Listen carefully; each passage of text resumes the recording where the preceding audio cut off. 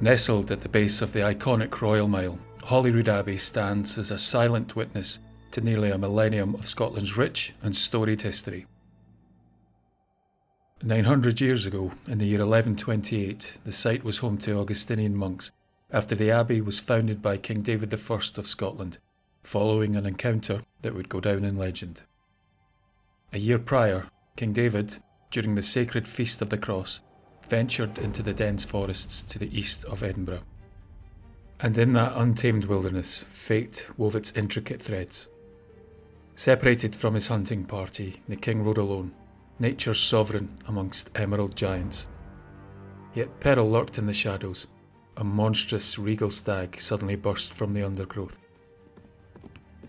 The beast's thunderous charge left no room for escape. King David, a monarch of uncommon valour, was thrown from his mount. On the leaf-strewn earth, this regal stag descended upon him, fury gleaming in its wild eyes. In a desperate clash of fates, king and beast engaged in a mortal dance of life and death. There was a moment when the boundary between sovereign and wild creature blurred, and courage merged with primal instinct. But just as the king was poised on the precipice of doom, salvation descended from the heavens. A miraculous sight manifested itself. A divine light appeared between the stag's antlers, forming a glowing crucifix. The beast, taken aback by this supernatural apparition, recoiled in fear and fled. It was an astonishing deliverance, an extraordinary moment when life and legend converged, forever etching King David's name into the annals of Scottish folklore.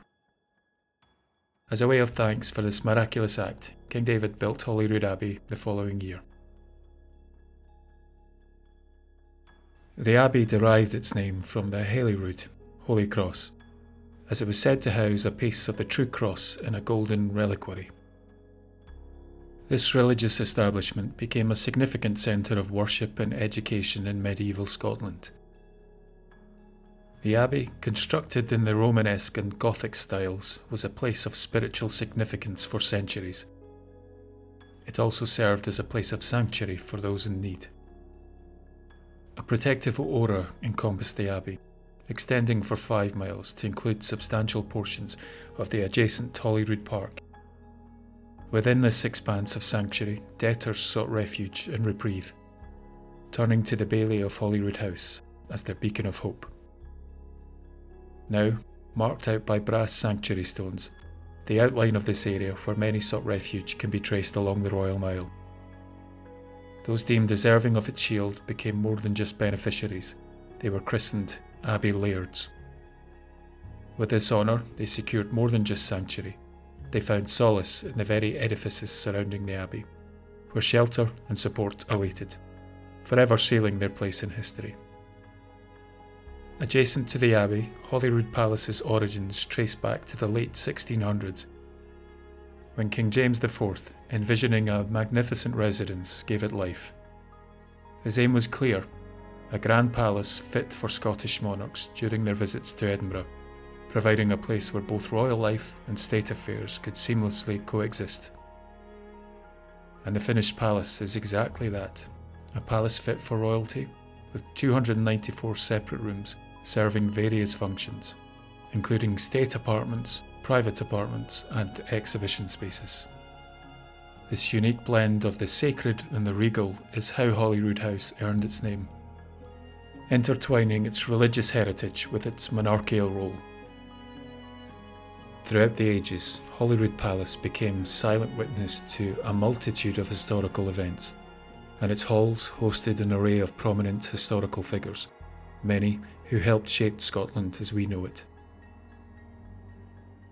It's against this backdrop that you might find it unsurprising that some of them chose to linger beyond their time, and their spirits still remain in the hallowed halls of haunted Holyrood. Perhaps the most famous, or infamous event to take place in the palace is the brutal murder of David Rizzio. Rizzio was an Italian courtier and private secretary of Mary Queen of Scots, and close friend of the Queen.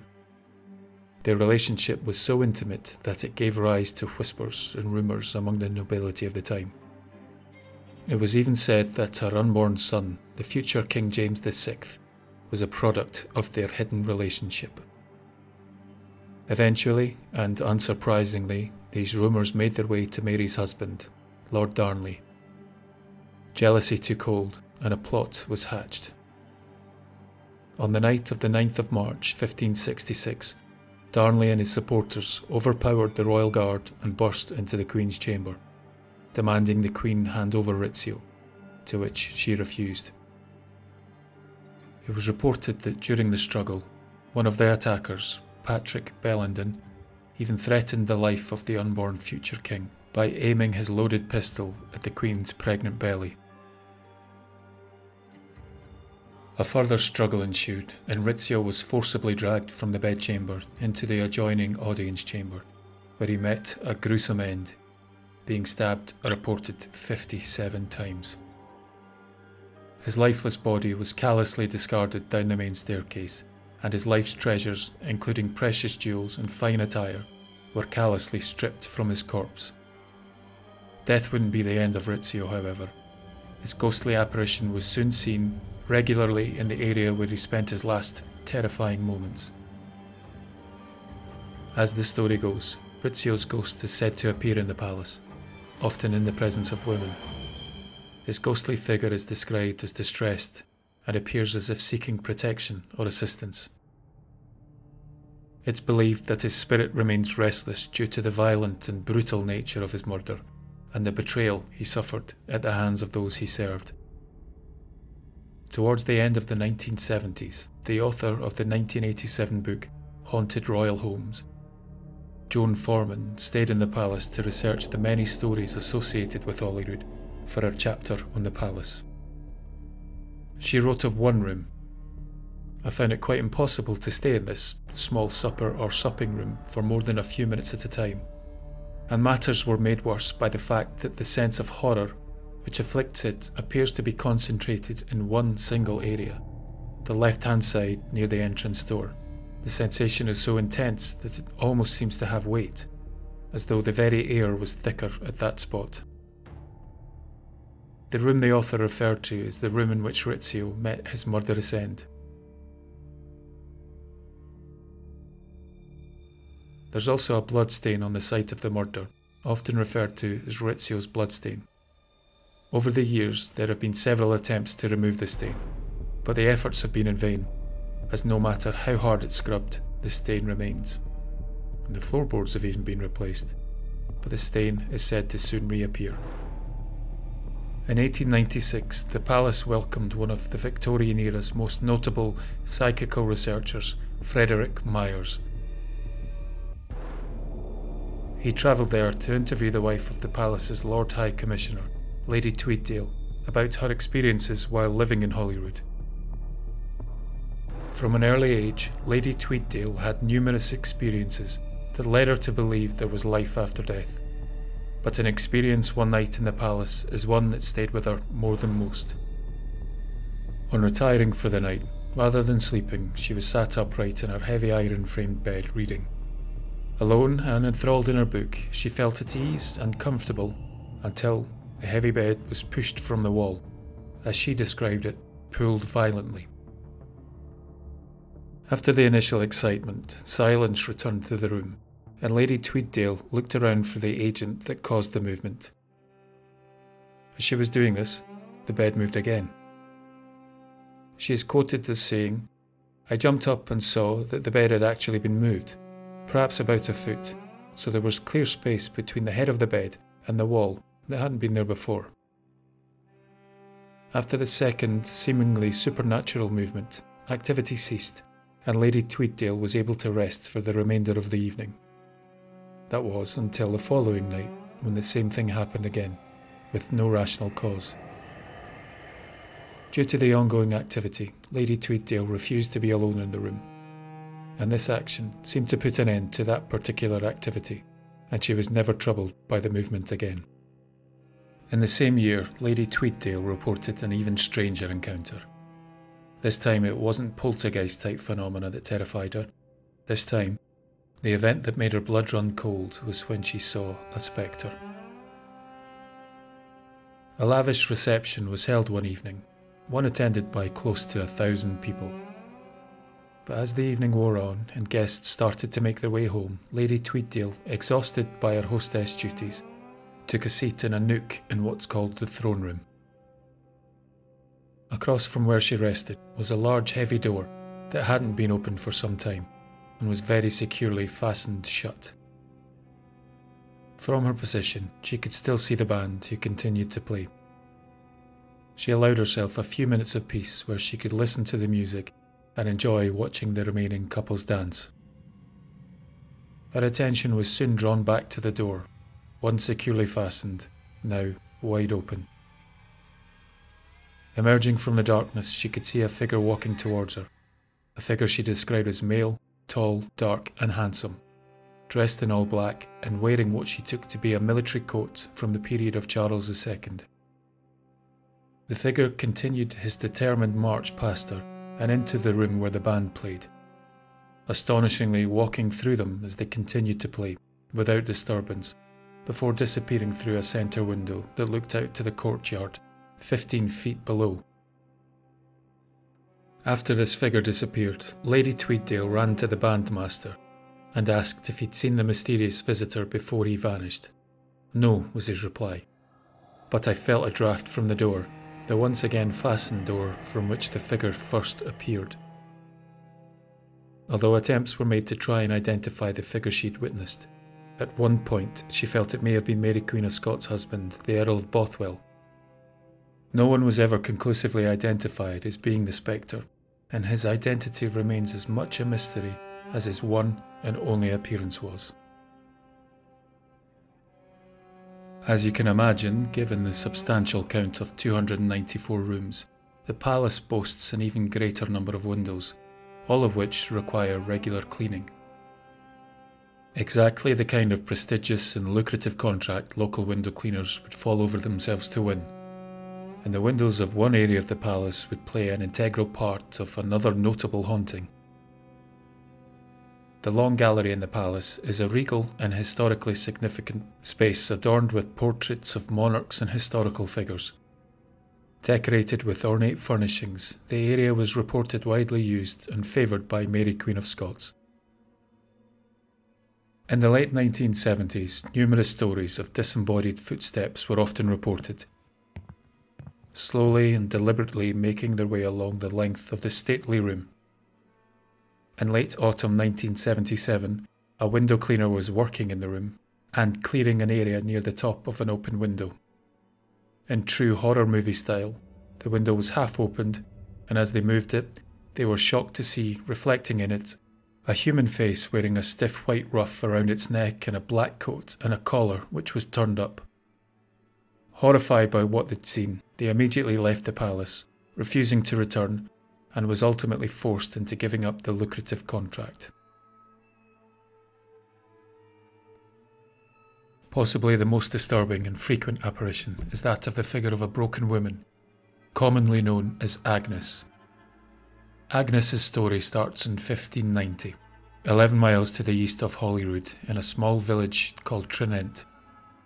Tortured and tried as a witch during the North Berwick witch trials, Agnes Sampson was strangled and then burned at the stake in 1591. This was not to be the end of Agnes, however, as soon her pitiful apparition began to appear.